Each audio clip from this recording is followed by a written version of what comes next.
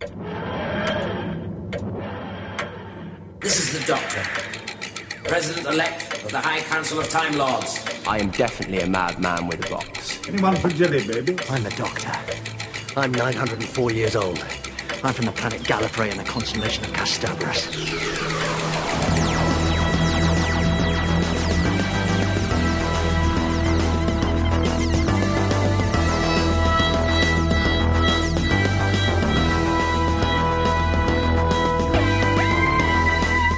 Hey Who fans, and welcome to the Big Blue Box podcast. My name's Gary. My name's Adam. And we're at episode 60. Hey, the Big 60. The Big 60. 60 episodes old. Wow. What? How did that happen? I was just about to say that. How did we get there? I don't know. I suppose they fly by because we do them weekly. They sort of fly by, don't they? Yes, that's a good point, yeah. As the weeks roll by. It was weird, actually, when I very first started doing the podcast. I think I remember on the very first show, when I was that very first one, when I was all nervous and bumbly. I think I said something like, so I'm not sure if I'm going to do this weekly or fortnightly. I'm not quite sure yet. But I remember, because I listened to you right from the beginning before I joined. Yeah, I remember you saying stuff like that, and sort of sometimes you'd be one a week, and then there'd be like a 3-week gap, and I think, oh, he's gone. Yeah. Then you come back. Yeah. So I'm glad we've got a schedule. Yeah, it's good. I do. Being a geek, I like my schedules. I like my lists. Oh, yeah, we're like love all that. Huge like OCD about stuff, aren't we? Oh yeah. Well, are you as bad as me? Because I'm terrible. I am. Yeah. I don't think we'd get on that well with old Colin Baker, you know. No. I just think, his hatred of lists and all that stuff, we'd just clash, I think. Yeah. But no, it's great. Thank you for joining us for episode 60. It's all good. And it's kind of at the beginning of series 9 as well. So we've got quite a few weeks more until that's up. How many episodes is it in this series? So we're 4 in so far. This week's is 5, isn't it? Yeah. So we've got another 10. Is it? Another 8, something like that. Which is good because I tell you what, I don't know about you, but obviously not talking about this week's episode, but so far, pretty strong series, I think. Series 9. I would agree, mate. Mm-hmm. Yep, that might change after today's review. We don't know. Don't want to give anything away, but yeah, so far looking good, and I'm loving Saturdays. Although I have missed a couple. I don't know about you, but I do like to watch it live.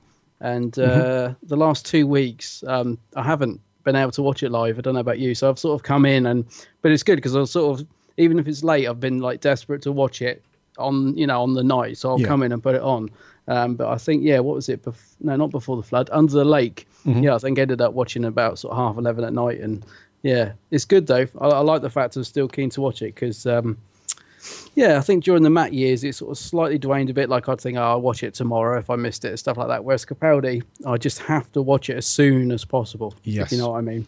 Yeah, I think we're all like that at the moment because he's kind of hitting his stride at them, and he's really into it, and it's such great Doctor Who at the moment. I think we're all like that. We all really want to watch it as it comes on, and it was really cool as the lead up to series 9 as well, when everybody was saying, how are you going to watch it? You're at home, you're going out somewhere. So it's good that everyone's getting together to watch it as well on a Saturday night. Actually, that's the other good thing is I have to watch it soon because there's obviously loads of people chat about it afterwards, and I love going on the forums and just seeing what people have thought of the episodes and stuff. I think travelling back on Saturday, I'd obviously already seen the episode because we get the preview, but I had sort of got back in time to watch it on the proper telly, which I still enjoy more. It's great seeing them early, but I just love watching it properly on the TV. And it was just great travelling back on Saturday and just reading all the comments and seeing what people had thought of the episode and stuff. I love it. There's so much discussion going on around this series. Yeah, which is brilliant. It is good because there's always loads of opinions flying around, isn't there? Yes. Always loads of chatter and opinions and stuff like that. But in a way, it's really good because it just shows that the show is still as popular as ever. And if, the whole world, basically, it feels like the whole world's talking about it, especially after an episode is finished on a Saturday night.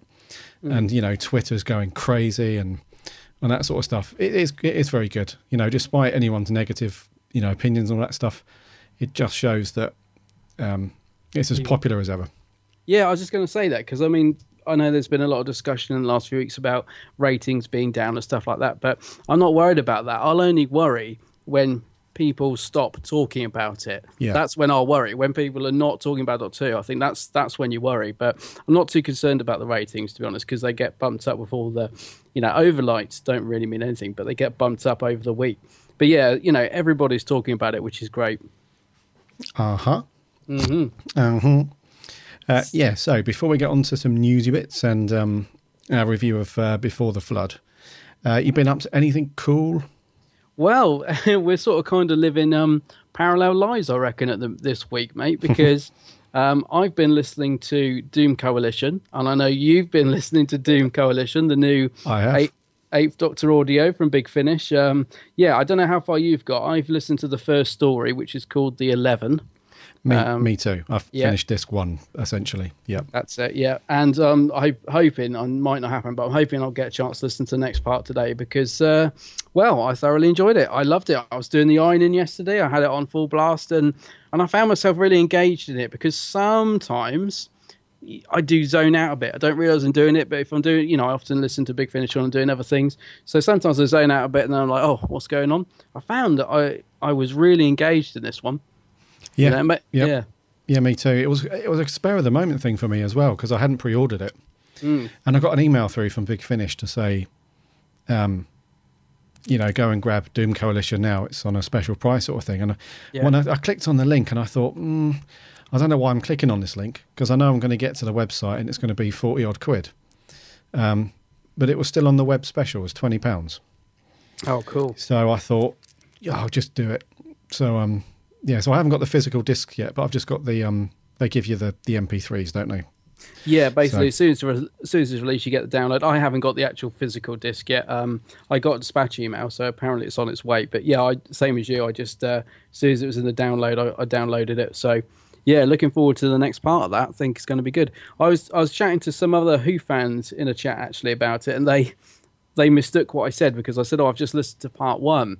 And they were like, and they started talking about the other story. I was like, no, I don't mean Doom Coalition part 1. I mean part 1 story. So I was like, don't say anything else. Don't tell me anymore. So, but they were sort of talking about the next story, saying they really enjoyed it and stuff. So I'm hoping to get my teeth into that either this afternoon or certainly later this week because it's good. McGann's so good, isn't he? Oh, he's brilliant. I don't want to really talk about it too much because it's only literally just come out. So if you guys have ordered it and you haven't listened to it yet, good point. We'll probably speak a bit more about it next week. But it's a cracking story. It is. Yeah, and production-wise as well, it's like typical Big Finish. It sounds really nice, and and Paul McGann, he's really good. I love him on Big Finish. I know. Do you know the first thing I did after listening to it because I have met Paul, and being a bit of go back to the completist OCD in me, I was thinking, I haven't got a Doctor Who picture signed by him. When I met him, I had a difficult choice because his autograph was quite expensive when I met him at Collectomania many years ago. Hello there. Hello. You must be Adam. Hi. Hello, Paul. God, flashbacks. Wow, this is quite the moment. So, Paul, very nice to meet you. You've got some Doctor Who autographs and you've got some Withnail and I autographs. And I was very torn because I've got a Withnail and I picture signed by Richard E. Grant, and I wanted him to sign the other side. And so I was really, so it was difficult because I couldn't afford to get a Doctor Who picture as well. So in the end, I got him to sign the Withnail and I picture. So I've got him and Richard E. Grant on the one picture, which is awesome. I love it. But it irks me I haven't got a signed picture of McGann in my Doctor Who autograph collection because I think, apart from Pertwee, I did meet Pertwee, but he wasn't doing autographs at the time. When I was a kid, he was like, no, I just shake hands, I don't do autographs. So I think I've got, pretty much all the others, like Tom and Peter, McCoy. I have got the 8th Doctor, but not a Doctor Who picture. So yesterday I was thinking I might just see if he's doing any conventions and that. And he's not. He's doing a lot in the US and stuff like that, but he's not doing many UK ones. And I really want to meet him again now to get a Doctor Who one because I really like him as the Doctor. Yeah, he's very cool. And that's the OCD we were talking about. You have to have, it's that completist thing. It's not complete. It feels wrong without a proper Doctor Who autograph.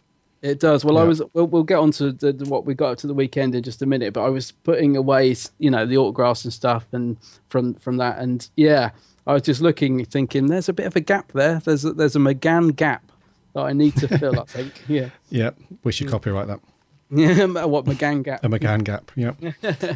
So Parallel Lives, yeah, so we both got Doom Coalition, which is really weird because it was like, I picked up Doom Coalition. Oh, so have I. Oh, it's really good. But there was one thing that we were definitely, we're both fully aware of, and that was our trip into Chiswick in London, where we went to the October Signing Spectacular run by Phantom Films. Yeah, first time I've been to one of their events. Yeah, me too. Yeah, and I have to say, I'm pretty impressed. Yes, me too. There was it was one of those fairly low key, quite small events, wasn't it? It was quite quite intimate, I would say. Very, yeah. If you guys have been to any of these conventions, such as Collectomania or London Film and Comic Con or any of that kind of stuff, the MCM Comic Cons, it's like the total opposite. Mm-hmm. So it was in a church hall, basically. Quite a small church hall as well, wasn't it? It was quite small. Yeah, and there wasn't any of this because when we go to other conventions, like the big ones, you always see a load of celebs just sitting there bored out of their mind. While you've got there's like a queue of 100 people at a desk, and then next door there's a guy that was on TV like 40 years ago, and he's just sitting there checking his phone, having a cup of tea. Yeah. This kind of thing is completely different. So everyone that was there, I think there must have been around 60 people there, 70 people maybe. What, signing? No, guests. Sorry, that's what I meant. Yeah, guests. Yeah. Would you say about right? Wasn't any more than that. No. I don't think. No. Yeah. So everyone there was up for, meeting the guests there and getting their autographs and stuff. So there was none of that stuff. There was like queues for everybody, not big queues. And everybody was there for that reason. So there was none of that, people sitting around doing nothing really. And it was really nice. It was really cool just to catch up with some other Who fans. We got chatting with a few people there, which is really nice. And the people that we did meet, it was really good. I mean, tell us about Daphne. She was awesome. Daphne was great. I was going to say, one of the things I loved about this event is that you actually got to talk to the people. You didn't feel like you're just being rushed through, signed, gone. You could actually have a little chat with them. And even though there was a bit of a queue, I mean, when we met Daphne, she was so nice. And I think one of the first things she said was, I got to get a picture with you guys. And we were like, oh, right. So suddenly we were having a picture of us with, together with our autographs, and then we wanted obviously to get pictures with her. Yeah. We were suddenly aware that we were spending so long, in the queue. People behind us are probably going, "What's going on? Come on, like you do." yeah. But the fact was, she was so friendly, and we were having such a nice chat with her that it was difficult. We were sort of aware that there were people behind us, but it was just really nice to actually be able to just chat and not just like get something signed, and it felt so much more personal, didn't it? Like you said, it was a very intimate event, and she was great. I love Daphne. She's brilliant. She was really cool, and she recognised us almost immediately. And then she placed us wrongly. She was like, what convention did I talk to you guys at? And we had to say, no, it was on the podcast. And, she immediately was like, oh, yeah, that was really cool. And then she wanted our picture. Like, she didn't want to be in the picture. She was like, I want your guys' picture. That was really nice. Yeah, it was. It was really cool. And she was lovely. She was really chatty and stuff. And I mean, we could have talked to her if you hadn't got a massive queue behind her, I think we could have gassed her all day. Yeah. I think it's fair to say she's very sort of easy to chat to. But obviously we didn't want to keep the guys behind us waiting any longer than they already had, sort of thing. Yeah. Yes. And then we had our stuff signed by Mr. McCoy himself. Yeah, Sylvester. Yeah, he was in fairly good spirits. He was okay. I've seen him grumpier, so it's not too bad. Yes, he was in fairly good spirits, wasn't he? I think. I think some of the guys. Well, there was one guy that was a little bit stressy that's trying to get people through quickly. And I heard a woman say to him, the woman who was next to Sylvester, like, calm down. There's no rush. We've got plenty of time. I think he was a bit hyped up. But yeah, Sylvester seemed in quite good spirits. Yeah, he did. He was kind of bumbling through the crowd towards the end of the day, wasn't he? Do you remember when he told me to get out the way? Oh, yeah, he was mingling a little bit, wasn't he? He was sort of all over the shop, wasn't he? Obviously, just on his way out, he'd finished. I think that's sort of about 4:00 time, and Yeah. and he was like, "Get out of the way," and I said, "Oh, come on then," because like you said, it was busy, but that you said at the time it was a sold out event, but they could easily have sold more tickets if they wanted to. But I'm kind of glad they didn't, because it was just nice. I mean, there was a little bit of a crowd, maybe a little bit of, it wasn't too much pushing or shoving. They could have fitted more people in, but I'm kind of glad that they capped it where they did, because it made it not too crowded, but crowded enough.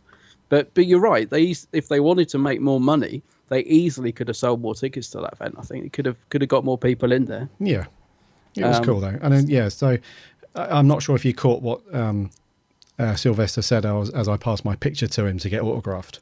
Oh, what did he say? Yeah, so when he said who's it to, I said to Gary with 2 R's, because I've got 2 R's in my name. He was like, you're one of those peculiar Garys with the 2 R's. Oh, did he roll the R's? Because that really grates, doesn't it? It really grates on you when he does that. He didn't, which I was glad about. Oh, I wish he had. Yeah. He did want a draw on your top, I remember. But you had the T-shirt, which has got like the 3. You've got like Tennant, Smith, and is it Capaldi? I can't remember. Yeah, you've got like the 3 doctors, but they've got no faces. It's a strange top to describe, but it's kind of. But he wanted to draw the faces on, didn't he? He said, "Is one of them me?" Oh, that's right. Yeah. Remember, and you were like, "Oh no, they're different doctors." He's like, "Oh right," because if one of them's me, I was going to draw the face on it. Yeah. He was funny. He was in a good mood, I think, for the most part of the day. Yeah, I think so. Yeah, he seemed pretty cool. Yeah, and we had photos as well. We went back and had photo taken, and you got the group shot, didn't you? I did get the group shot. I must admit, I'm so pleased that I did that, because I just love the photo. I've actually set it as my screensaver. I'm really, really chuffed I got that, because I did and ah, didn't I? Because I'd spent quite a bit of money, and I was sort of saying, gosh, that my money is depleted really quickly. I don't know if I really should spend any more. But the thing is, I'm glad I did, because when you're at these things, sometimes, if you're sort of umming and ahhing, sometimes you just got to do it. Sometimes you think, no, I've spent enough, or I don't want that, or I don't need it. But I think if you're umming and ahhing, just do it, because otherwise you get home and you're like, wish I would have regretted it if I hadn't got it. Yeah, just go for it. I'm so pleased with the picture. I think it's a great picture. Yeah. So pleased with it. Yeah, and a couple of other people that were there were Bonnie Langford. So nice. Love Bonnie. She's really nice. Yeah. Sophie Eldred. Lovely. Again, really pleasant to talk to. Yeah. Yeah. And we also had the actress that was in Battlefield for a little while, Ling Tai. Oh, Ling Tai, yeah. She was cool. Yeah. She was quite nice. And we also had, is it Peter Miles, who played Nida in Genesis? Yeah. Yes, yeah. We didn't see him, but he was, he looked okay. Who else was there? Blake! Blake! You were well chuffed, weren't you, with Gareth Thomas? Gareth Thomas, because, I am the biggest Blake Seven fan. I love Blake Seven, and he was the main character, Blake. And if anyone who's listened to the last podcast will know, I was really made up when he was added to the list because I wanted to get a picture with him. He's such a nice gentleman as well. I mean, I don't know. I know you were sort of round the table when I was talking to him, but did you hear? We were just sort of chatting. He's such a nice, gentleman to chat to. So friendly. And you took a brilliant picture of me and him. I was so chuffed that I finally got a picture with him. So that was great. Blake. Who else was there? There was loads of Jeffrey Beavers. He played the Master in Keeper of Jarken. What a lovely bloke he was. In fact, everybody was just so friendly and warm. It was, I don't think there was anybody. Nobody, I didn't sort of come out there saying, "Gore, so and so is a grumpy old," like we, sometimes happens. I think we were talking while we were in the queues about celebrities we'd met and who was nice, who wasn't nice. Kenny Baker. Nice. I didn't want to say the name. He's a grumpy little sod, isn't he? I'm having my sandwich. I'm having my sandwich. Go on, bag it off. That's Kenny Baker. But there wasn't anyone that I can think of that was like that. They were all pretty nice. Yeah, they were. It was a really good day. In fact, it was very, very cool, and something that really kind of finished the day off for me and made me want to cherish the memories even further. Was the hilarious memes that Matt from Who Addict sent on Twitter after. They were great. You cheeky cheeky bugger. Who took the photo of you, McCoy?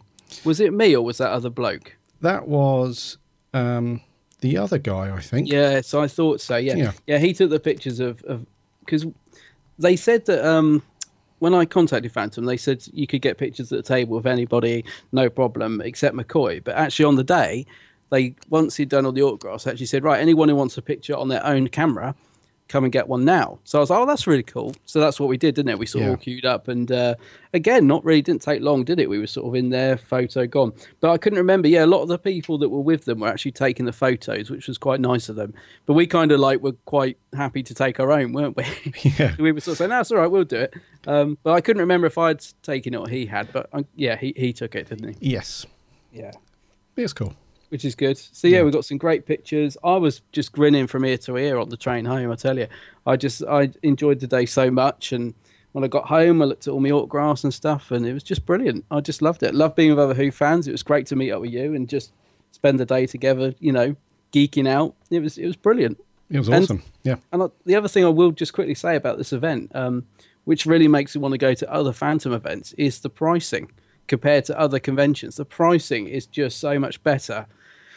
I mean, it is small, it is intimate, but my goodness, I mean, when you think no autograph was over £10, so even Sylvester McCoy, and I think last time I saw McCoy, he was about 25 quid an autograph. That's right, yep. £10 for an autograph from McCoy at this. A lot of them were £5 for an autograph. I think Sophie, anyone sort of fairly major was sort of £10, but that's pretty good in this day and age, I thought. And the ticket was only £10 as well. So price-wise, a brilliant convention. I definitely want to go to some more. That's true. Yeah, it was very good value for money. Seeing I think the doors opened at 12. Yeah. And the guests started arriving about 12:30. It was really weird because I was waiting outside for you. I was sitting on the wall outside. Yeah. And Daphne breezed past. She's like, hi. I'm like, oh, hello, good morning. She's walked in, and then Sylvester just comes, hobbling past. Yeah. Good morning. And, off he goes. And it's just, you would never see that at another convention, any of the larger ones. They're all kind of bundled in the back door sort of thing. And yes. So it's very cool. It's a really good event. If you head over to their website, I can't remember the exact URL, but just do a search for Phantom Films. It's FANTOM, Phantom Films, and then click on the events tab.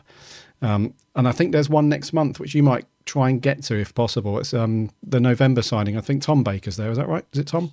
It's Tom. Now, yes, you're quite right, because I've started something now, and I knew this was going to happen, because I got Sylvester to sign my Regeneration set, which is a gorgeous box set.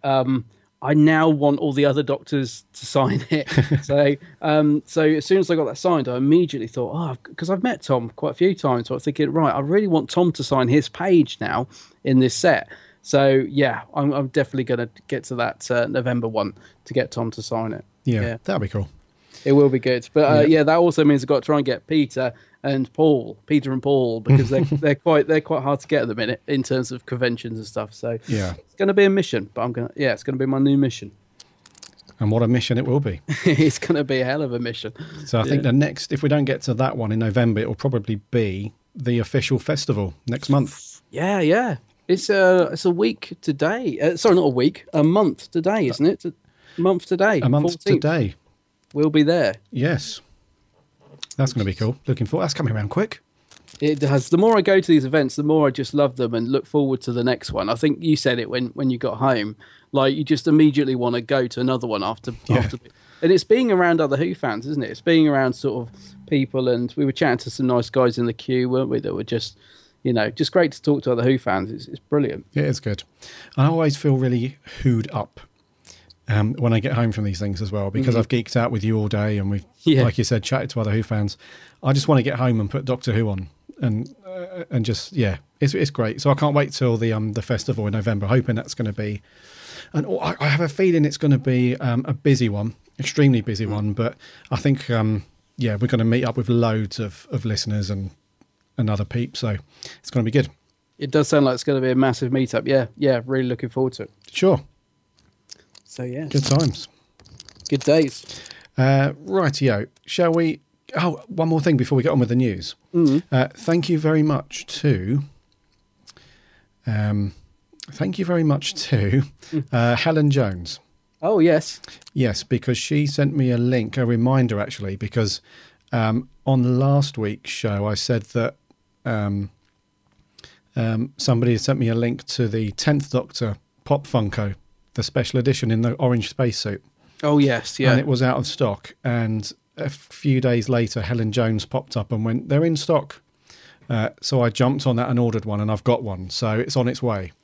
Oh, excellent. So cool. Thank you, Helen. That's really, really cool. So now I've got 2 matching special editions in the orange suit. Yeah, it's a good one, because you've got the 12th in the orange, haven't you? Yeah. Yeah, they're good ones, that. Oh, nice one. Thanks, Helen. Yeah, that's really cool. Thanks.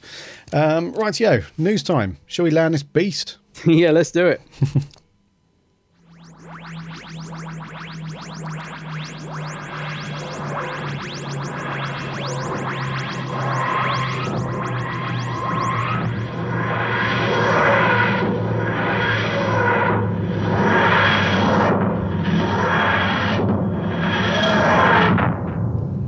We are fairly light on news this week. Yeah. So only a couple of bits. The first one is very, very cool. So John Hurt, as we know, who plays the War Doctor, was diagnosed with cancer last year, pancreatic cancer. And I was quite worried about this because he's not a young guy anymore. No. He's knocking on a bit. And 9 times out of 10, really, really unfortunately, 9 times out of 10, when you get people of this age who have been diagnosed with cancer, it's not always easy for them to try and beat it. But John Hurt has revealed in the last, I think it was yesterday, when he was doing an interview with somebody, that he's actually kicked cancer's ass. He's been given the all clear. Yeah. Which is just awesome news because although I don't think we're going to see too much of him in the show on TV, I think we might see the odd thing, but they've just announced, haven't they, a big series of audio adventures for him. Yes, on Big Finish, yeah. Yeah, so that's really, really cool. That and he's really, really, really kind of enthusiastic and sort of raring to go. So I can imagine, the kind of feeling he's got where it's a huge amount of relief. Oh, yeah. To have that news that, it's all been cleared up and he's got the all clear. And I think he said in that interview that he's now, ready to rock and roll and wants to just get on and work. So really, really cool news. John Hurt's been given the all clear. So we can look forward to many years, hopefully, of some Big Finish stuff from him. Yes, I'm certainly looking forward to that War Doctor set that's coming out December, I believe, isn't it? It is, yeah. Yeah. So really looking forward to that. He's due to appear at one of the Showmasters Collectomania events. Believe it's the Brighton one. Brighton, yes. Yeah, as far as I know. I mean, he might be doing other ones as well, but I was looking at it today, and that's on the 7th to the 8th of November. So only a couple of weeks away. That was meant to be the London one. That's right. They moved it, didn't they? That's right. Yeah. Yeah. So he's going to be at that. So it'd be good. I'm really. It's great news, and like I said, we sort of wish him well and everything. So it's good to see him back on his feet. Yeah. Yeah. Good on you. Really good. Good on you, John. Right, in other news, this is a strange one actually, but a good bit of news.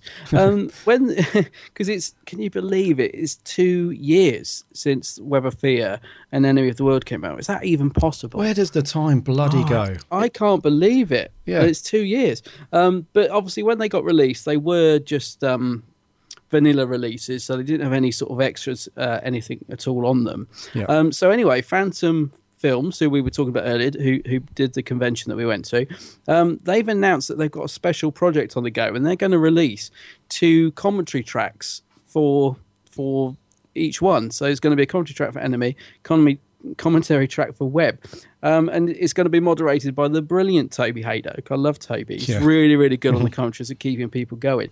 And I suppose, when I first read this, I was thinking, so how does this work? But basically, it's going to be released on CD or download, and I guess the idea is you just play it along while watching it, and it'll be just like having a director's commentary on each story, if you like, which is quite nice. It's a really nice sort of idea. It does make me think then, does that mean the BBC aren't doing anything? Because I assume they would have had to have got the go-ahead at some point from them to do this.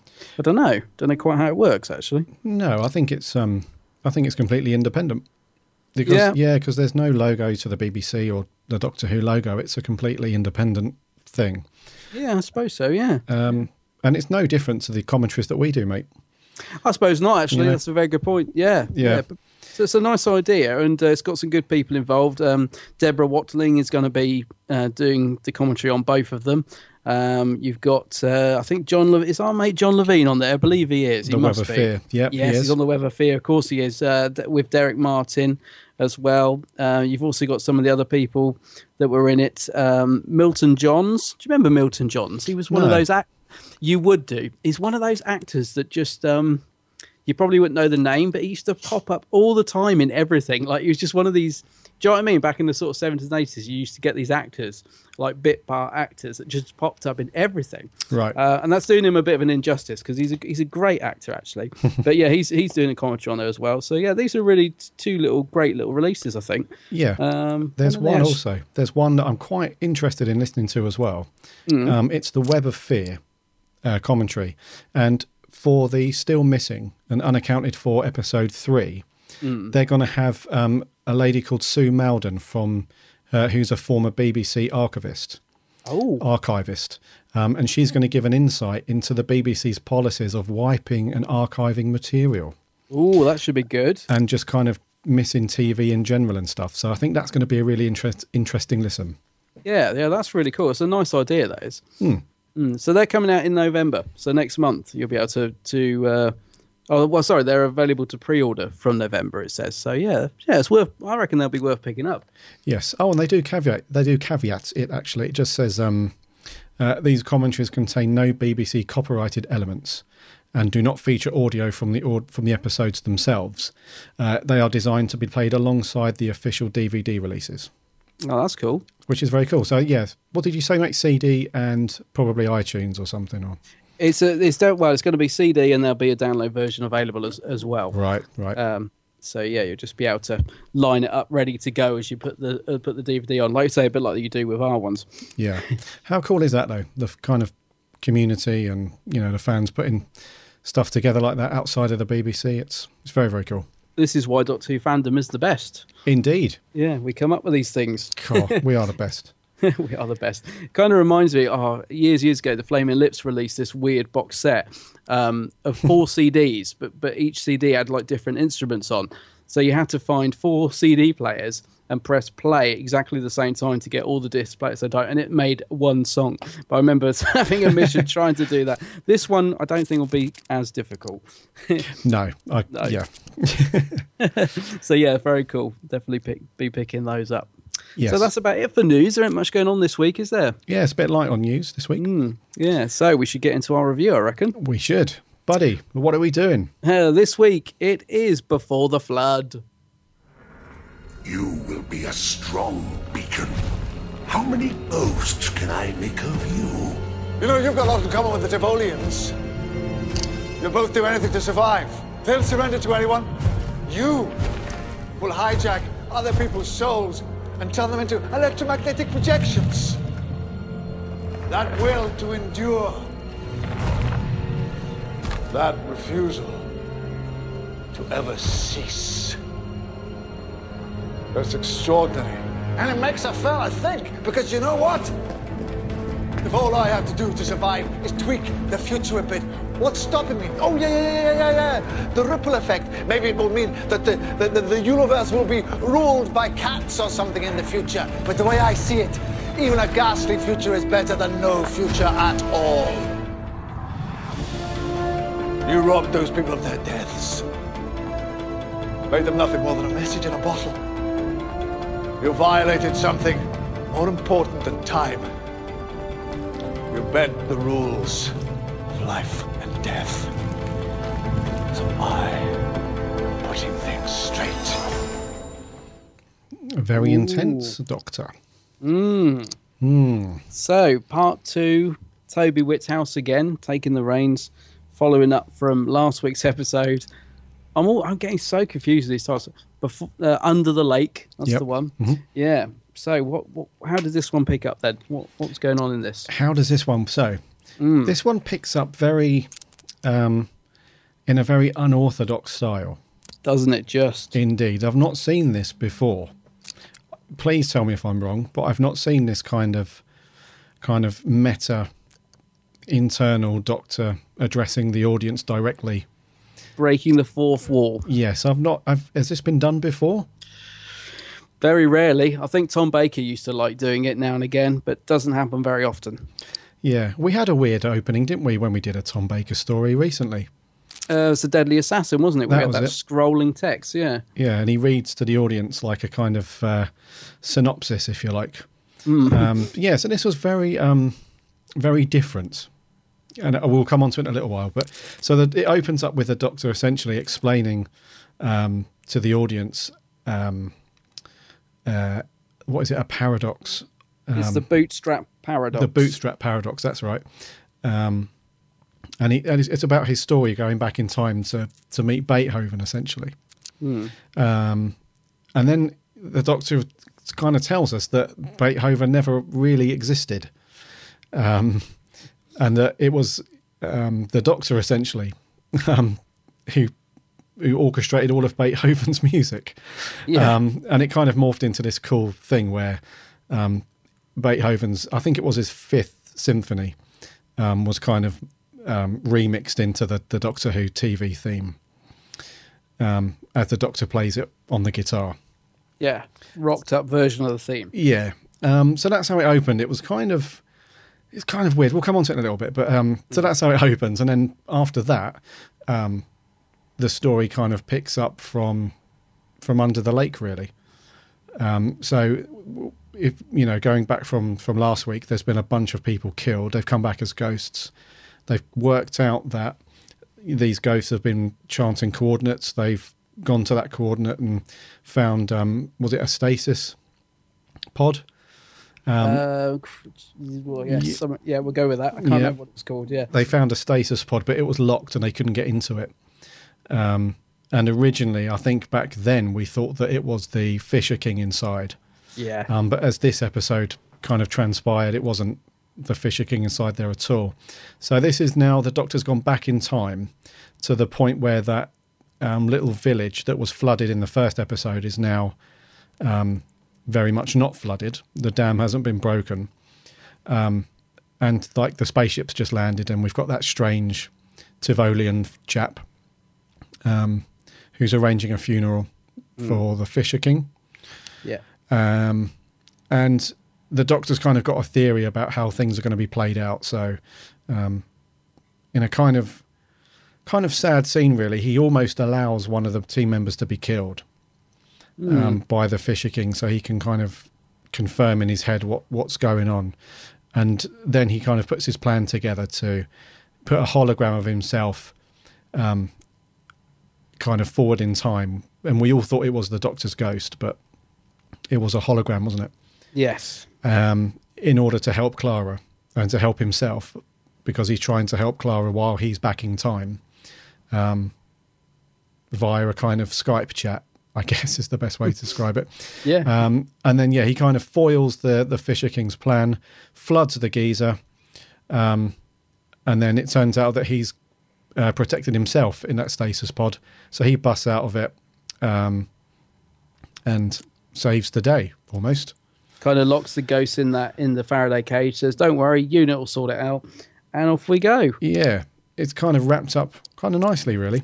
It was certainly wrapped up very quickly. Yes, I mean there's a couple more points going on, but essentially that was the deal. So I remember last week you said that on the first watch you wasn't too keen on Under the Lake. So what did you think to this one then on the first watch? First watch, I thought it was a bit similar to my first watch of Under the Lake, actually, quite underwhelming. And I've watched it 3 times since. Oh, okay. It has improved, but it didn't improve like Under the Lake did, because I really enjoyed Under the Lake on a second and third watch. But this one just has stayed, well, it's improved slightly, but I still don't think it's a particularly strong follow-up. I think the thing is, although we're getting 2-parters, I think the idea is that each episode is going to feel slightly self-contained. So this one does have a very different feel to last week, which I think did throw some people, but it's kind of intentional, isn't it? Because it's like we're giving you 2-parters, but we're sort of giving you, 2 stories as well.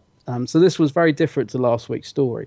So yeah, let's go back to the beginning. and talk about that intro, because like you said, it is very odd to break the fourth wall. It certainly was, it threw me completely the first time I watched it. I was like, what's going on? It was like so disconnected from last week's. It's an interesting way to start, and obviously we get this bootstrap paradox, which the Doctor tells us to Google. Basically, if I'm reading this right, this is the same sort of theory as in the Pandorica Opens, when the Doctor's trapped inside the Pandorica, but he gives himself the screwdriver or whatever. Do you remember that? Yes. When he's Yep. and you're saying, but how could he give himself a screwdriver? He's in the box, but it's him that frees himself from the box. So is it the same theory that basically the Doctor's gone back to give himself the screwdriver, but how could he give himself the screwdriver when he was in there already? That sort of thing. Yes, that's it. Yeah. Yep. So it's basically the same sort of theory. So the Doctor's, like you said, he's in that chamber. He's created the Ghost Doctor, but he didn't know he'd created it. And it's all about when did he have those thoughts, and it's very complicated to explain. It does get very timey-wimey. I can't imagine many younger viewers following this story that well, to be honest. It did make me wonder, sort of, because there's been talk about losing the family audience, and you've got kids that watch Doctor Who. I can imagine younger audiences liking it because of the monster and stuff that's going on, but as far as understanding it and it appealing to a family audience, I'm just not sure, because I think it was pretty complicated. It took me a couple of watches to get the overall thing, if you see what I mean. Yes, it would have been quite confusing. Yeah, for a lot of people, basically. How do you feel about the Doctor playing the guitar every week? Because I'm not sure about this. I love the fact we saw the Magpie amp, love that, but are we going to get this every week? The Doctor bashing out a little tune, or oh yeah, I'm just not sure about it. Yeah, the Magpie Electronics thing was quite cool. Yeah, and I did love the rockier theme. Did you? Yeah, it's quite cool. Yeah. Yes, like that. The Doctor playing the guitar. I think they have to be careful that it's not overused, because I wasn't a huge fan of it when they did it in the series opener. I wasn't. No. I think that it kind of went on a bit too long, that whole scene, and it turned what could have been a really good, really awesome scene into just a bit of a, yes, we get the point kind of thing. Yeah. I mean, this one wasn't too bad, and the way that he started playing it and then it kind of led into the theme was quite cool. But yeah, this whole thing about the Doctor addressing the audience directly, and I'm not sure I'm comfortable with it. No, it takes you out of the story, doesn't it? Yeah, I found it. I found it a bit disconnecting, to be honest with you, because I thought, what is this leading into? Yeah. What is the point? I mean, once you've watched the entire episode, you get the point, because he is explaining this whole paradox thing, the bootstrap paradox, and you kind of have to get that to understand, how he knew to create that ghost hologram. And the only way he knew, that he had to do it because he was, he found out through, I don't know. Through the list, wasn't it? Yeah, through the list, yeah. So complicated, yeah. Exactly, yeah. So it kind of does a decent enough job of trying to explain that whole thing, but because they're at completely opposite ends, so we had that opening bit where he's talking to us directly.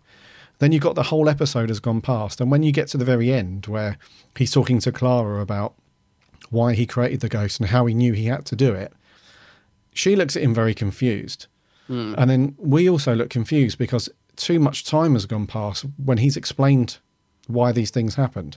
Yeah. So it's kind of a bit, I'm not sure. And the whole, just the whole thing about the Doctor talking to you directly through the TV, it's just a little bit... It was okay, but, I hope they don't do it again anytime soon. Yeah. I just found it a little bit panto, a little bit like, he's behind you. It was that, I don't know, it was that whole, going to see a theatre show kind of thing. Yeah, I mean, people have suggested that actually, once you get to the end, he's explaining to Clara at the end, the same sort of thing. He's kind of wrapping it up. People have sort of suggested, well, he's actually talking to Clara at the beginning.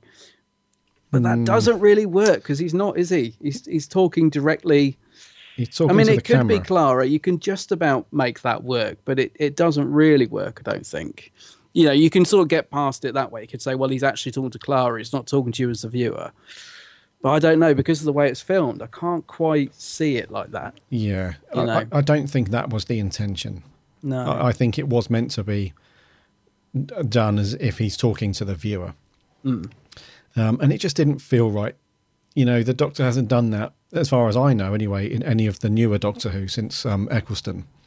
So they kind of put you on a wrong foot for the start of the episode. Right? Kind of, yeah. I mean, once that bit had gone and I was back into the story, you know, the core story, it was I kind of got back into it and I forgot it pretty quickly. But yeah, I just thought it was they could have spent those few minutes actually getting the story underway. Yeah. So yeah, it was okay. I know a lot of people did like it, but yeah, I wasn't over the moon, should I say? I know what you mean. I think one of the things that's lacking in this part, as compared to the part one, is the lack of threat. Like the good thing about Under the Lake was there was quite a good bit of tension in there, whereas in this we've got, I think, a quite a good villain, the Fisher King. He's quite good. He's got a great voice. But he does absolutely nothing. In fact, even when he threatens the Doctor, he kind of just pushes him out the way. And there's no real sort of threat in this story. There's a lot of running back and forth, back to the Faraday room, back to the TARDIS and all this sort of thing. A lot of back and forth, but not actually much threat or enough to sort of drag me in completely, if you like. There's quite a lot going on. But but there's no sort of, I don't know, there's no urgency to it. Yeah. I found, compared to last week where there was quite a lot of tension. And it was done really well. Yeah, last week we had the that kind of ongoing threat that the ghosts were out there, and then we had that whole scene where Clara and a couple of other people were trying to lure the ghosts into the Faraday cage, and that was really tense and sort of foreboding. So, but we didn't really have much of that. We didn't have much else going on in this one. That it was. The only bit we had like that was when the Fisher King was out and about, and was kind of stalking them, and they didn't reveal what he looked like for a while. That was pretty cool. What brought him back to life? That's what I don't get. I've watched it 3 times now because he's in a hearse, isn't he? So presumably he's dead. And then suddenly Prentice or whatever goes back and it's like, oh, he's alive. But what actually brings him back to life? I didn't quite get that, unless he wasn't actually dead. He wasn't actually dead. He wasn't dead, so it's just all a ruse to... Yeah. Right, okay, okay. Yeah, so that's what I didn't get. I was like, he's suddenly roaming around, fit as a fiddle. No, he wasn't. He wasn't dead at all. Yeah. I liked the setting, though, of the sort of 1980s, all this Russian sort of propaganda on the walls or whatever it was, and for one split second, I thought there was going to be an Auton in that. You know, there was that sort of... dummy in the phone booth or wherever it was. I like the setting, very dark, very grey. That sort of very simplistic church with the dam in the background. Nice setting for it. And yeah, it started off quite good with them arriving. And who's the girl that got sort of knocked off quite quickly? O'Donnell, yeah, because she's mentioning, she threw in a couple of the old companions, didn't she? Very early on, she's like Rose, Martha, Amy. Harold Saxon. She was sort of talking to the Doctor about him, and he's like, "You know a lot about me," all this sort of thing, and that was quite nice. And she also mentioned I wrote it down wrong first time. I think she said Minister of War. She did. Yep. Yeah. Do we know anything about that? Is that just a throwaway line, or do you think that's something it's gonna crop up later? I wondered if that was a sort of Harold Saxon in itself. Yeah. Well, I'm not sure because when she says that, the Doctor doesn't have any clue really. He doesn't really know of anyone called that. So.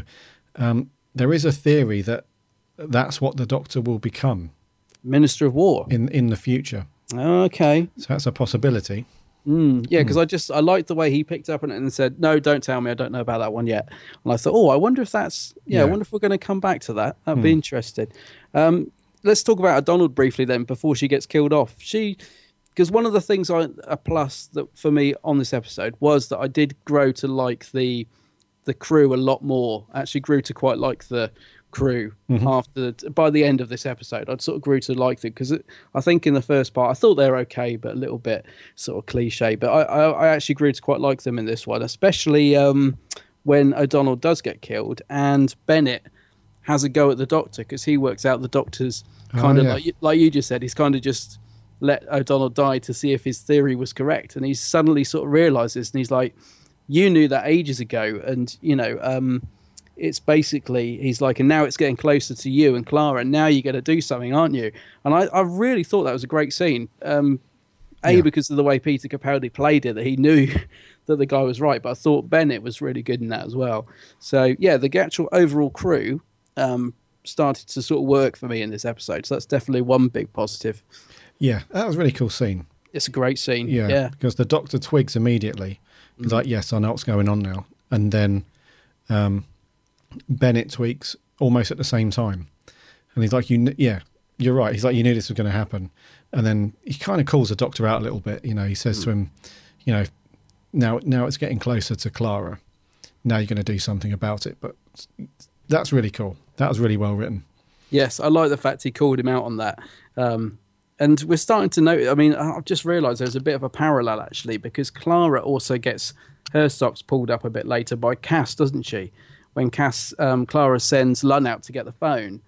And Cass says something along the lines of, when did you start putting other lives at risk so easily, or something like that? And, you know, Clara's really quite selfish in that scene. She's actually really quite not very likable. Oh, yeah. So we sort of saw that that comparison with the Doctor and Clara both kind of doing what needs to be done, but also the viewer questioning whether it's, you know, particularly nice or particularly right thing to do. So, yeah, it's quite an interesting bit of writing, I thought. Yeah. So that was cool. I thought O'Donnell was quite cool as well. Almost kind of companion material. Almost. She's quite feisty, very knowledgeable. Yeah, she was talking about hanging someone outside of a window by their legs or something. That's right, yeah. Yeah, generally, I thought all the crew actually are pretty good in this. I kind of started to warm to all of them, actually. They all had their own little sort of characters building up. Yeah. Yeah, Cass and Lun, they were quite cool as well. So a really nice scene at the end where O'Donnell's like, can you translate something to Cass for me? And then he basically tells him to tell her that he's been in love with her and blah, blah, blah.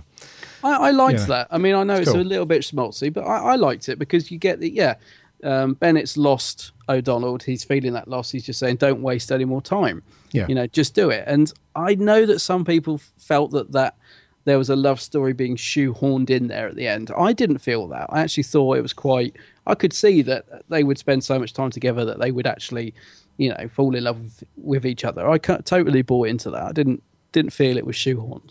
No, me either. You know, I quite cool. Liked it. Yeah, and I like the Doctor's reaction as well. That he's like, because he needs to do something with the sonic glasses, doesn't he? To Bennett, he's like, I'll do it later. It's like the Doctor just realizing that this is not the right moment. So he is starting to sort of, you know, I think perhaps the Doctor in Series 8 would have just blundered up and done it. When he sort of, you know, you can see that Clara's been showing him the prompt cards. You know, he started to get it. Yeah, it's a nice little scene actually. Yeah, it was cool. Yeah. So I think the supporting cast overall were, you know, very good. You know, maybe even better than the first episode. Oh, definitely. I mean, and I think Cass as well. I mean, I loved the scene where Cass was digging into Clara because she was sort of telling Clara, you know, you're out of order here. You can't just send people out and, you know, like I think Clara says something. I didn't need anyone to translate that sign language or so. Yeah. I thought Cass was really good in this. There was a great scene where the guy with the axe was walking behind her, and obviously she couldn't hear it until she felt the vibrations, and that was good.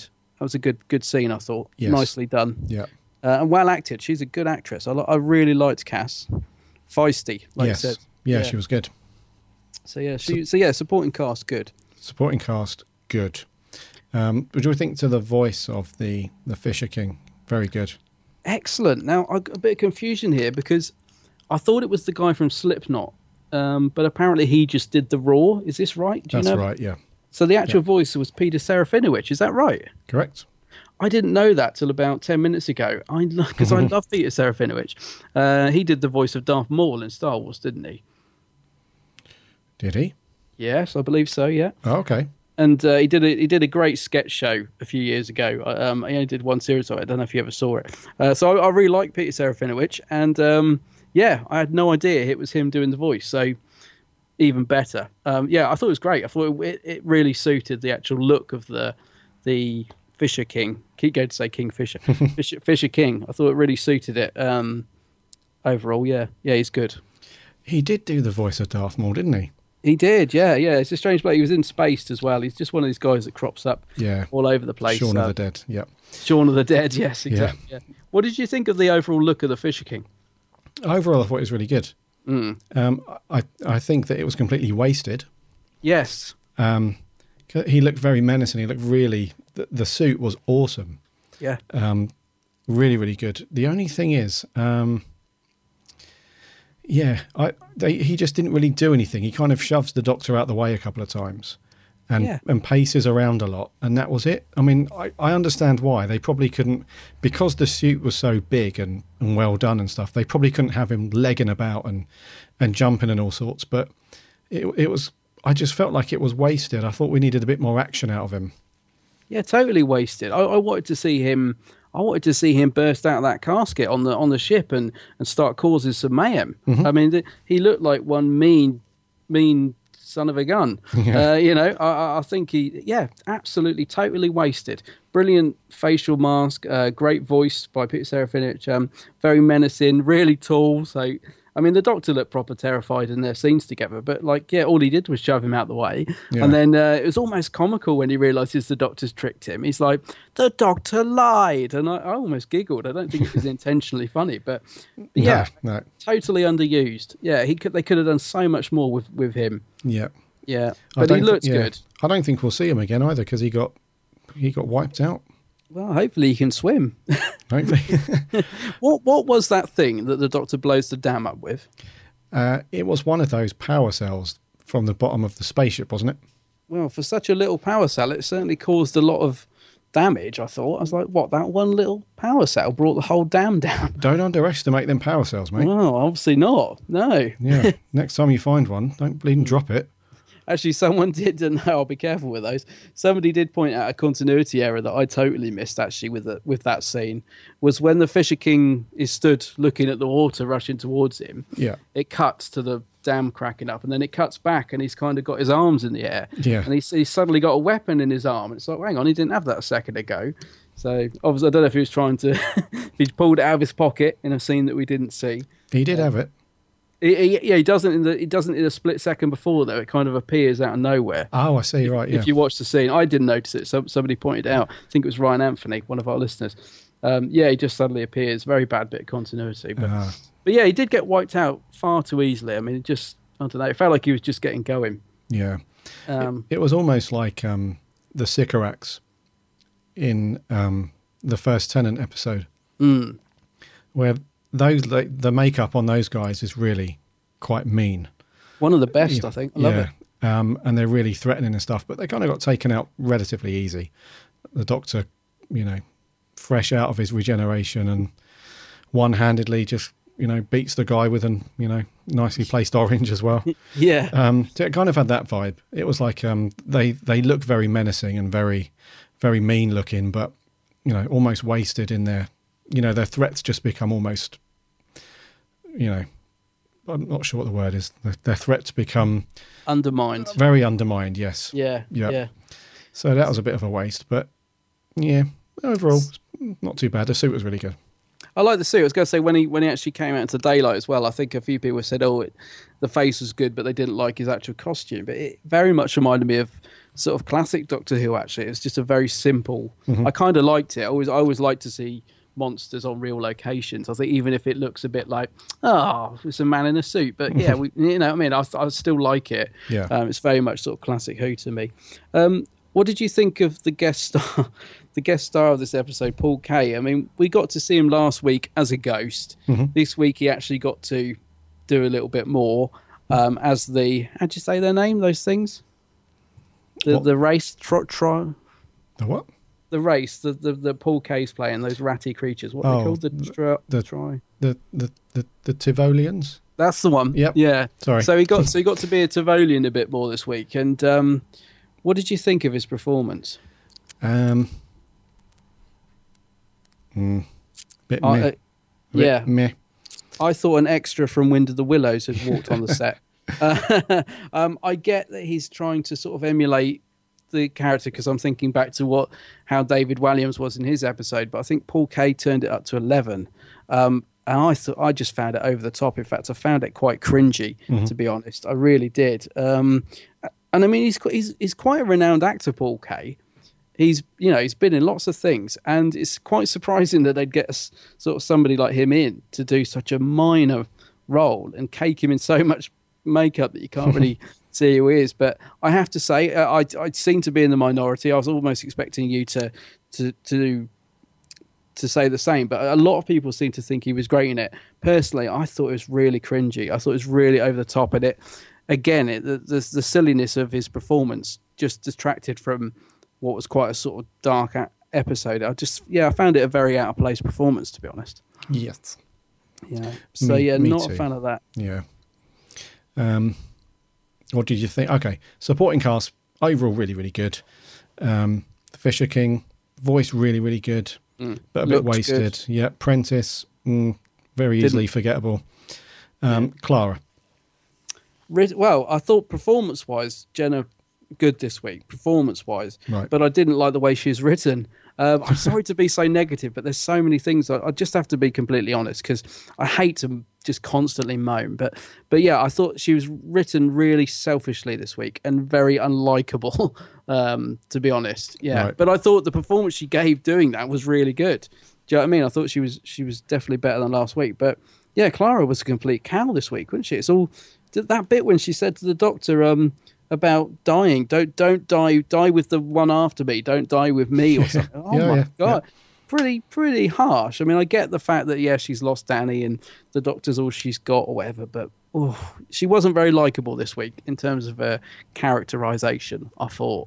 No, I agree. But that's obviously done on purpose. But yeah, it wasn't. I found it uncomfortable to watch. Yeah, I really thought Cass was going to slap her when she sent when she sent Lun out to get the phone, to basically sending him to his death, more or less. But yeah, I really thought Cass was going to slap her, and I wouldn't have blamed her, to be honest. No. What did you think? Yeah, pretty much the same thing. I really like her performance. She can kind of do that character in her sleep now. Yeah. But the way that she was written, it was very much like a selfish little child, really. Yeah. I mean, you can kind of understand in a very small way that she doesn't want to die, flooded in a flooded town somewhere without the doctor, without anybody. And she's very keen for the doctor to sort himself out and come back and save them. But some of the other scenes that she was written in, like that one you mentioned where she sends Lun out to go and get her phone, she doesn't really know 100% that he's going to be okay. She's just kind of basing that on the theory that he hasn't seen the letters in the spaceship yet. Yeah. So she's kind of got a theory. She doesn't know for certain, but she still gladly sends him out.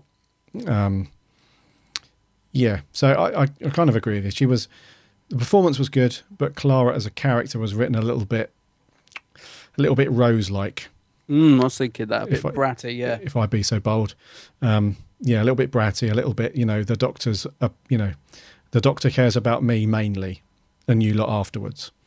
Yeah, but the doctor was being a bit like that, wasn't he? Where, like, the guy says to him, doesn't he? Like, oh, now it's Clara, now you're going to care, now you're going to do something about it. And the doctor does seem to be going down that same road of because he was doing it in The Magician's Apprentice as well, wasn't he? He was like, oh, Clara, I don't care about anything, just tell me, Clara. It's like, it's almost as if both their worlds are just starting to centre around themselves, looking out for each other, but anything else, can be sacrificed as long as we're okay. So they're both becoming a little bit selfish in that respect, aren't they? Yes.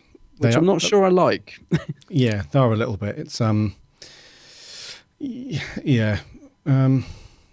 mean, it's the doctor's part of it is kind of okay because, the essence of the show really is the doctor and the companion, but I kind of see your point. It's like, they're kind of wrapped up. I mean, the thing with Clara, my point of view is it's like having a really high maintenance partner. Yeah. That's the vibe I get. It's like, on your phone every 5 minutes, where are you? What you doing? Exactly. Yes, don't worry, I'll be home on time. That's the kind of vibe I get from how Clara's character is at the moment. Did you think it was interesting the way that they did the whole TARDIS not letting the doctor leave, and then we're getting that whole two doctors in the same place, and and all that. I mean, that didn't really go anywhere, but it did make the episode a bit more interesting, didn't it? You know, the whole ripped jacket and all that. Yeah. You know, that was quite an interesting little subplot, but yeah, it didn't really go anywhere. I just love the Doctor's ghost. I just love the way Peter Capaldi looked as the ghost. I found the resolution to the episode very, very quickly wrapped up, though. He jumps out the casket. It was all the sonic shades, which I hate. Oh, yeah. And yeah, it wasn't a ghost after all. It was just a hologram. It's all just a little bit wrapped up too quickly for me. Yes. It was kind of done up and on your way. Yeah. Yeah, which is maybe that opening scene, maybe there wasn't enough story to get into it anyway. So maybe that opening few minutes, you know, because I said earlier that they probably could have done away with it and just got into the story. Yeah. But yeah, you know, once the Fisher King had died and the Doctor had trapped the ghosts in the Faraday cage, that was it, wasn't it? It was like, you know, job done.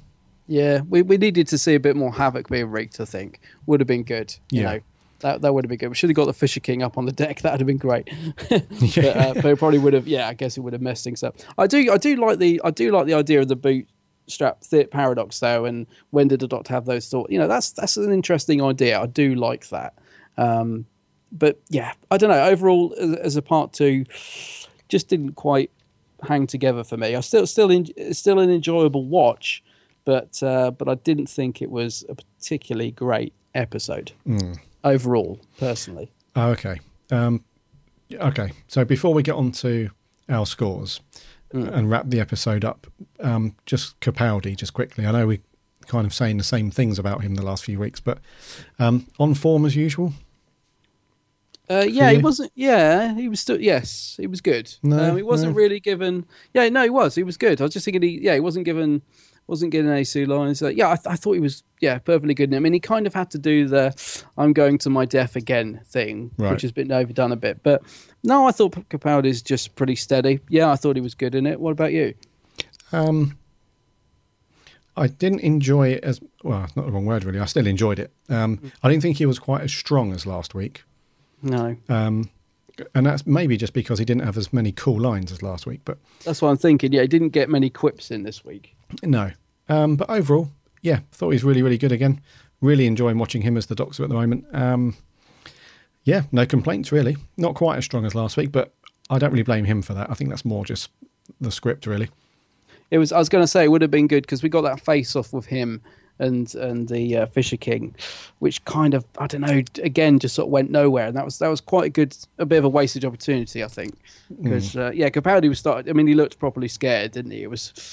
I don't know, it was quite a good moment, but it was over just so quick, if you know what I mean. Yeah. Yeah. Yeah. So, yeah, I don't know, a bit of a mixed bag for me this week. A mix. Oh, okay. Let's get on to our scores, buddy. I think it's you this time to go first. Okay. Well, I'm going to score it a 7.5 out of 10. Yeah. No, it's enjoyable. Still good. Yeah. Enjoyable watch. Yeah, I was going to say, still good. Still a good episode. Still strong. Still a strong episode. But it just, it didn't quite hang together for me. Certainly didn't enjoy it as much as last week. So, yeah, good, but not great. Okay. What about you? I will give this a 7. Oh, blimey, I thought you were going to go higher than me. No. Oh, okay. I'll give it a 7 because I just felt it lost its... it kind of lost its sparkle. I think Under the Lake was such a good episode and the pacing was spot on.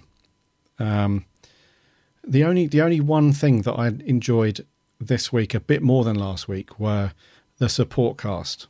Yeah. You know, I thought that they put in some really good performances, but the rest of the stuff, so as we were saying about Clara, you know, not too great. The Doctor, not as strong due to the script.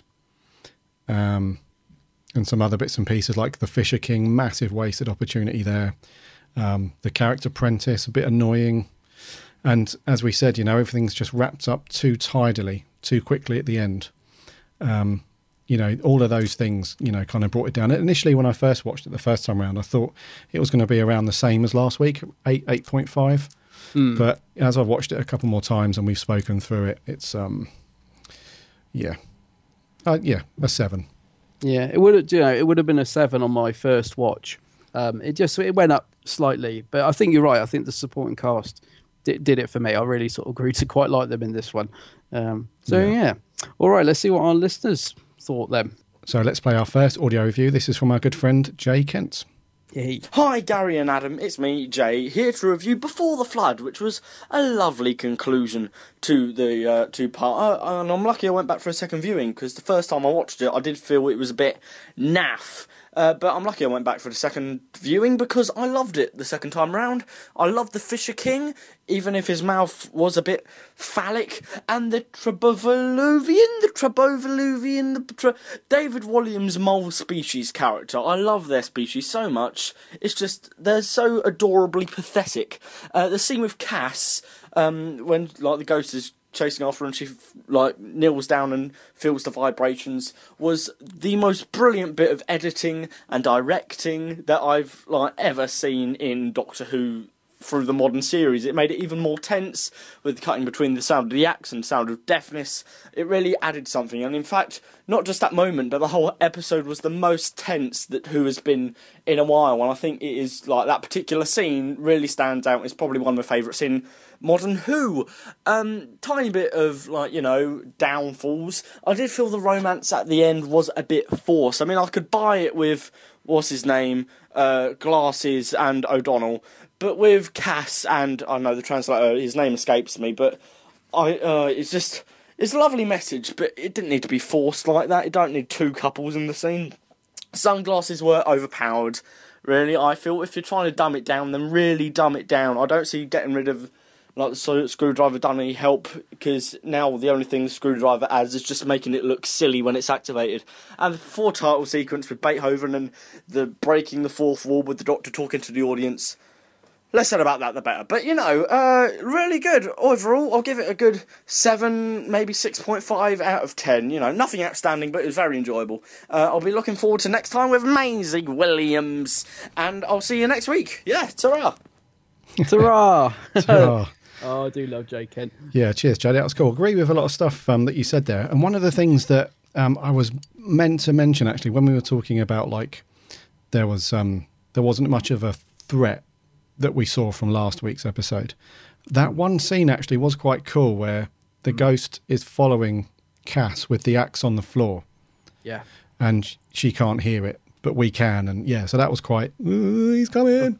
A very good scene. I love the fact that it had that, they did a strange effect around it, didn't they? Almost like sort of a drawing effect. It's really unusual, but it's a really good scene, that. Yeah, very cool. I'll tell you, Jay's just reminded me of something I forgot to say in the review as well. What was the Doctor doing in the casket all this time? If he's been in there for hundreds and thousands of years, what's he been doing in there? Anyway, pause for thought. Yep. Yeah, texting, messing about with them blimming glasses. Anyway, let's move on to the next review. Sure, let's actually go to Facebook. Gina DeGro. Oh God, we're so bad with names, aren't we? Gina Di Gregorio. Yes. Brilliant episode. I admit I did have to rewatch the ending to fully grasp it, but I feel as though it tied everything up nicely. Series 8 was fantastic, but Series 9 is blowing me away. And it's very much, it's pretty much cemented for me that Capaldi is officially my Doctor. Love the podcast, by the way, all the way over in the US. Oh, thanks very much. Thank you very much, Gina. Ryan Anthony, oh my goodness. I cannot believe how magnificent this series is turning out to be. This episode wasn't great. It was perfect. Oh, what? The supporting cast were great. The Fisher King was a marvellous new invention. I really liked Clara in this episode, and of course Capaldi was great. Goes on to say, I've got no negative to say about this episode. It's one of my all-time faves. As an individual and as a two-parter, 10 out of 10. Wow. Yeah. Thomas Andrew Evans. What a great conclusion to the brilliant two-parter. I love the theme tune played out on the guitar, and I think that the Fisher King was a great new creation. I also love the past references to things like Magpie's Electronics and Saxon. I definitely feel that we could be looking at one of the 12th Doctor's best stories, 9 out of 10. Wow. Yeah. Let's go to another audio review. This is our buddy Joe Sweeney. Hello, Big Blue Box podcast. Hope you boys are well, and here is my thoughts of Before the Flood. I thought it was quite a good episode. It's fairly better than Under the Lake. I like the story plot. I thought it did moved along with a nice pace, but there's a little few scenes that did bore me a little bit, but then it did picked up after that, which was okay. And some positives.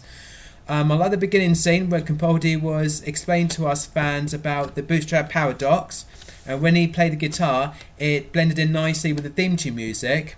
And I really hope the show sticks with that theme tune music, because I'm getting sick to death of that horrible, funny, screeching violin tune. So I hope they ditch that and have this guitar theme as a theme tune music. So I hope they're going to stick with it. The Sonic Shades weren't used much, thank goodness, but it did suited Coleman though, rather than Capaldi. Capaldi was brilliant, but his personality to the Doctor softened again, and we still haven't seen his darker side personality to the Doctor since the Witches Familiar episode. Coleman's performance was okay, but yet again Clara didn't do a lot. And I like the scene though where she was trying to talk the Doctor out of dying, like she did with 11th Doctor in the Time of the Doctor episode. I thought that was quite good. The Fisher King he looked awesome, but at the same time he was underwhelming. He didn't do a lot, and he let himself being taken away by the flood so easily. If you see water hurtling towards you, you would run away. You don't just stand there and get yourself being taken by that. And also, I must point out that when the power cell exploded, it looked like it exploded in a small way. No way that small explosion could have made the water dam collapse like that. It would take a lot more for the dam to collapse like that. Anyway, I will score before the flood an overall score of 8.5 out of 10. Anyway, hope you enjoyed the podcast, guys. I'll speak to you soon. Take care for now. Bye bye. Cheers, Joe. Thank you very much for that one. Awesome. Thanks, Joe. Good stuff. Back to Facebook, Rob Jones. I absolutely love this episode. I felt it benefited me more rewatching Under the Lake a few hours before. Theme tune was absolutely sensational. I thoroughly think that it suits Peter's Doctor much more than the one featured in other stories, and it's always great to watch an episode which I believe is proper Who, in quote marks. Keep up with a great podcast. Thank you very much. Thanks. Ben Smith. Wow. It was even better than last week's. Capaldi is at his best, and all the supporting cast were fully developed and likeable. The pre-credits were awful, and whilst the Fisher King looked impressive, he was a little underused. Otherwise, this was phenomenal. Whithouse for the next showrunner. As a two-parter, he gets 9 out of 10. All right. We've got an amazing review left by our buddy Jeff Waddle, as usual. Yeah, excellent. He says, "I don't understand what the hell was going on." That's his review. Thank you very much. Thanks, Jeff. Sammy Satine, brilliant episode. Love the 12th Doctor with his guitar. I want more of it. Also love the rock and roll theme tune. I hope they keep it. Wasn't the Fisher King just too real? He did look very good. I mean the amount of time, effort, energy and prosthetics that went into making this creature, and he looked so realistic. Cass was awesome. Poor O'Donnell. Prentice didn't do much though, sadly. Clara is really dependent on the Doctor, isn't she? Very needy. Looking forward to next week. Let's crack on with Alex Kingdom. Hello, Gary and Adam from the Big Blue Box podcast. This is my review of Before the Flood. I keep getting those titles mixed up, but this episode was great. I really liked it. Definitely better than last week, and I don't give last week a 10 out of 10, but I guarantee you can tell what score I'm going to give it now. But I really liked this episode, especially the Doctor. Now, I know people didn't like the big fourth wall breaking pre-Doctor sequence, but I liked it. And I don't like rock, but I like the new theme. It's better than the cat screechy music. But the episode itself was really good. I really like the Doctor. He's great in this episode, especially when him and Bennett are at like heads with each other, because obviously O'Donnell has died, and that scene was great. And Bennett was very angry at the Doctor, and he pretty much told the Doctor the truth, that the Doctor would only go back to save people that he cares about, like himself or Clara. Cass, Clara and Lon were great. they really had a lot to do in this episode, and it was good to see that they got together at the end, because you all knew they would, and you really felt sorry for Bennett when he didn't get O'Donnell. It's all like, because you really get emotionally attached to these characters. But the Fisher King was great. I like the Fisher King. He definitely had a good look to him, and that's pretty much all I got to say. I give this episode 11 million out of 10. But yeah, guys, keep doing well on the podcast, because you're doing great. Thank you very much, Alex. Lastly, Lewis Palmer. He's put, what? I really don't know. Opening was ridiculous. It felt very, very disconnected from the magnificent Under the Lake. I'm really angry about this. Talk about a slip in quality. Fisher King was great, but so underused. This show is a lottery. One week is great and the next isn't. Gary, this has burnt the bacon. Oh! Wow. Oh, dear. I should have played the rant clip before that, Lewis. Yeah. Let's finish up with some audio. This is our good friend Matt from the Whoedics Reviews. Hey Adam, hey Gary, hope you're both well. Now, on Saturday, Adam's initial reaction to Before the Flood, I don't think was very good. And I loved it, and everyone else I've spoke to has either thought it was alright or really disliked it. So Gary, please tell me that you like this episode. Like, really, really like it, because I don't see what's wrong with it. I thought it was fantastic. 12 had his best episode since Mummy on the Orient Express. The way that he knew O'Donnell was going to die, and he needed to know to clarify his theory, was just great. We saw Clara finally have a good part to play, as her obsession over the Doctor came out once again, and I hope that continues to play on into however she leaves. Hopefully she does. The group were fantastic. They were so much better than last week. I cared for every one of them, especially O'Donnell when she died. That was quite sad. It was nice to see a refreshing death for once, not like a death but then comes back to life, which Moffat does, like a full-on death. The Fisher King was really good too, although I wish he would have been on screen a bit more. The ghosts continued to be great. I cannot get over that scene where that ghost was stalking Cass with the axe. That was beautifully done. And the whole timey-wimey aspect was done really well by Whithouse too. And as much as I don't like the sonic shades, they weren't overused. They were used well. The hologram thing was clever, trapping the ghosts. So, yeah, all round it was a good mix of horror, sci-fi, and timey-wiminess. So I don't see what the problem is. Apart from Prentice being underused, maybe the Fisher King, and that pre-title sequence, I don't know what that was. It led to an amazing theme tune, but the pre-title sequence was just like, what? So other than that, I loved it, and I can't see a really big problem. I'd probably go as far as to say it's the best all-round Doctor Who episode this series, so I'm going to give it a 9 out of 10, and the overall two-parter an 8.5. Cheers, Matthew. Cheers, Matt. Yeah, I do love the theme, actually. I've got to say, it does suit Capaldi, that rockier theme. Yeah, it was cool. It does suit his character at the moment. Yeah, I wouldn't mind if they kept it. And Matthew, he agrees with me. Did you have anything on Geeks at all? I had a couple on Geeks, yeah. Our old friend Stuart Stockwin. Personally, I think it was slightly better, as last week felt slow and this week had just the pacing. Toby just needs to stick to standalone eps, in my opinion. Also, the theme titles, bring back the 2008 theme, he says. Ooh. Okay. That'd be cool.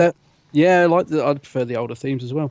Stephen Bailey, it was okay. The start was strange as hell. Love the new theme.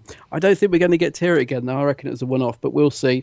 Callum Johnston, every second was brilliant. 10 out of 10? Whoa. Fraser Lockley, loving the new theme. The narration to the camera is new but natural. And best of all, watched it with my 8-year-old and she was scared, silly, loved it. 8.25. Oh, sorry, talking about the time. 8.25, a tad late for a Saturday night family show, but such is the nature of modern Who. Yeah, I wish they'd stick to a normal time. Andy Spencer just says it worked for me. Smiley face.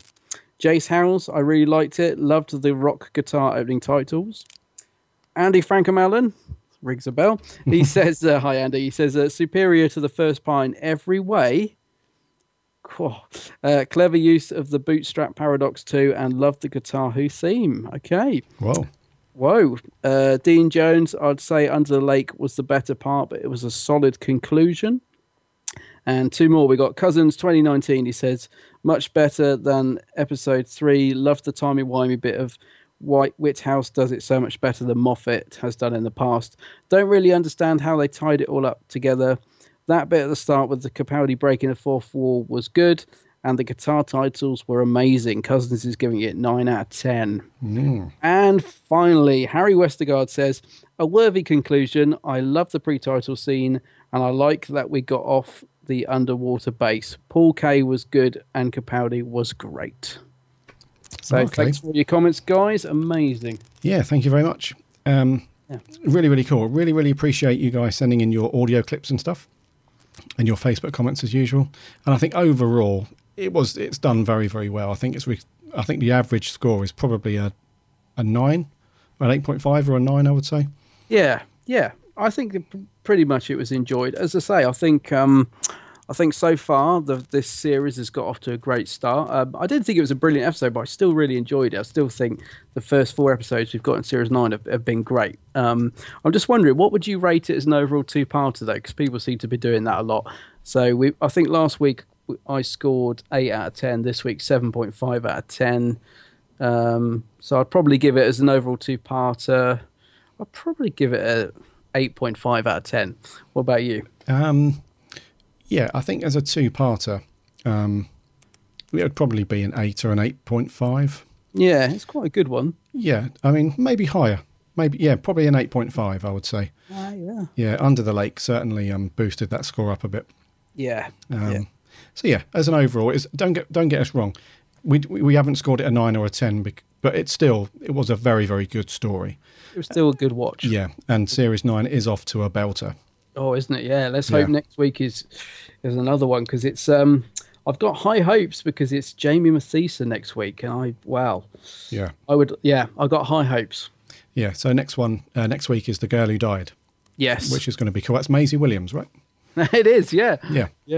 Maisie Williams. I'm just laughing because it seems to be like a real big thing. Maisie Williams. Like, you can't say next week's episode about saying Maisie Williams. So yeah. So we're really really looking forward to it. Yeah, Jamie Mathieson, brilliant, tick. Maisie Williams, brilliant, tick. Peter Capaldi, brilliant, tick. So yeah, bring it on. Bring it on, yeah. So yeah, cool. So 7 for me, 7.5 for you. Yeah. Or was it 8.5 for you? Oof, no, 7.5. 7.5, yeah, of course. Yeah. So I think we're going to wrap there, dude. Let's do it.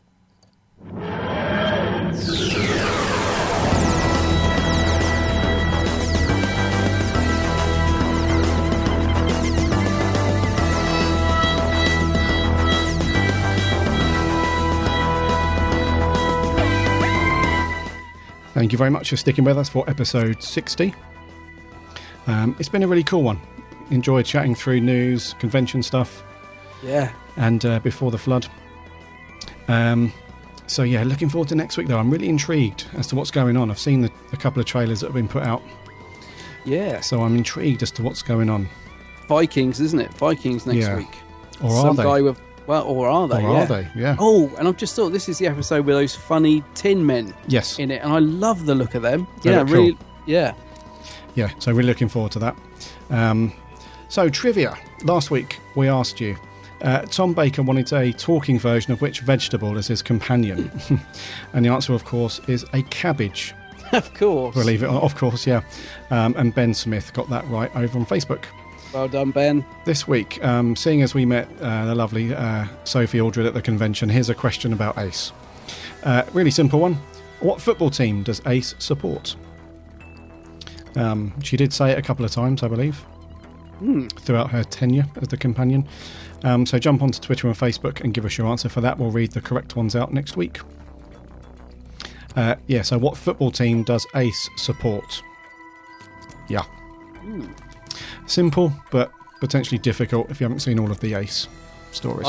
I've just had to have a sneaky look at the answer because I love Ace, but I didn't know. Yeah, I've looked at it, and of course I've looked at it now and gone, oh yeah. Come on, Ace. We got work to do. Unlimited rice pudding. Right. Anyways, head over to you've thrown me off now. I wish I'd got him to write that in the book now. Anyway. Unlimited rice pudding. Head over to the website www.bigblueboxpodcast.co.uk. From there you can listen to all the past episodes, and you can jump off to Twitter and Facebook and give us a like and a follow on there. Also, Shorby, check out the amazing Geeks Handbag channel on YouTube and Facebook. Thank you. Some very, very good videos there. Go and subscribe and give them a watch. Yeah. We will see you next time. Until then, my name's Gary. My name's Adam. And remember, Alonzi!